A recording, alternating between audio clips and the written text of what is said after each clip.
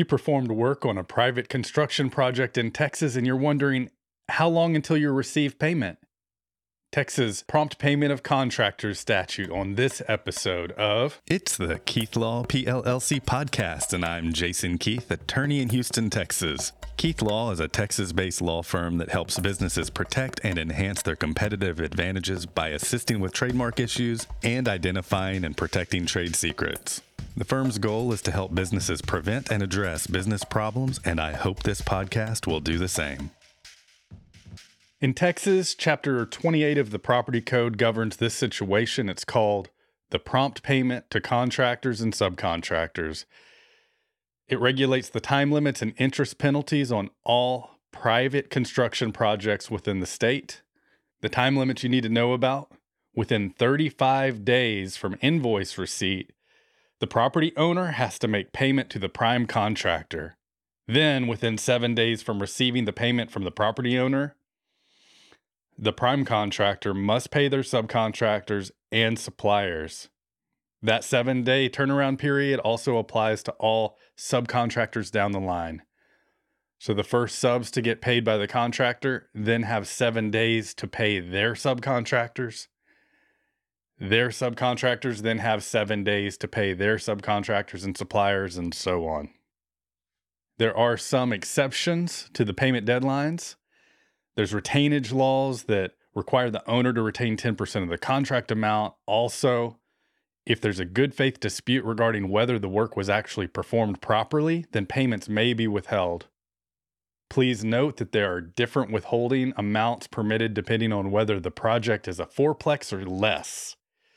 If it's larger than a fourplex, different rules than if it's a fourplex or smaller. The penalties include interest, which accrues at 1.5% per month, that's 18% per annum, if payment of an undisputed amount is late or wrongfully withheld. In the event of a lawsuit or arbitration, the court can award not just the interest, but also reasonable attorney's fees and court costs.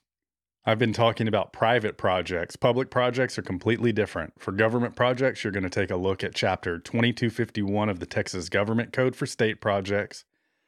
And for federal projects, you're going to look at 31 U.S.C. Chapter 39. Here's your takeaway. Submit your invoices. If you're a general contractor, subcontractor, or supplier on a construction project in Texas, there are enforceable deadlines for prompt payment, but the deadlines only begin to accrue after submitting the invoice. So don't forget to submit your invoices. You can find more details in the YouTube video that I've uploaded related to this topic. You can find that YouTube video either in the Business Disputes playlist of the Keith Law YouTube channel, or you can go to the blog post related to this topic. The blog post will contain both the podcast, the YouTube video, and a write-up related to this topic. And you can find that blog post on the Keith Law website by clicking on blog at the top of keith.law.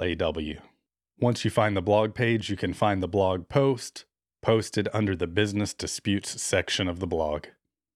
If you want to find all Keith Law podcasts, feel free to subscribe through iTunes, Spotify, Stitcher, Overcast, or your podcast aggregator of choice. And if you want to find each episode along with any related YouTube videos and blog write-ups, you go to keith.law, click on blog. Then once it goes to the blog page, you'll click blog again and it'll pull down the categories. There's a category that will come down called Keith Law PLLC Podcast. When you click on that, every post related to every podcast episode can be found there.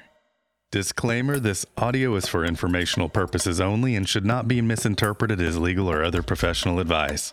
If you have a legal question, you should consult with an attorney in your jurisdiction. This is Jason Keith thanking you for listening to the Keith Law PLLC Podcast.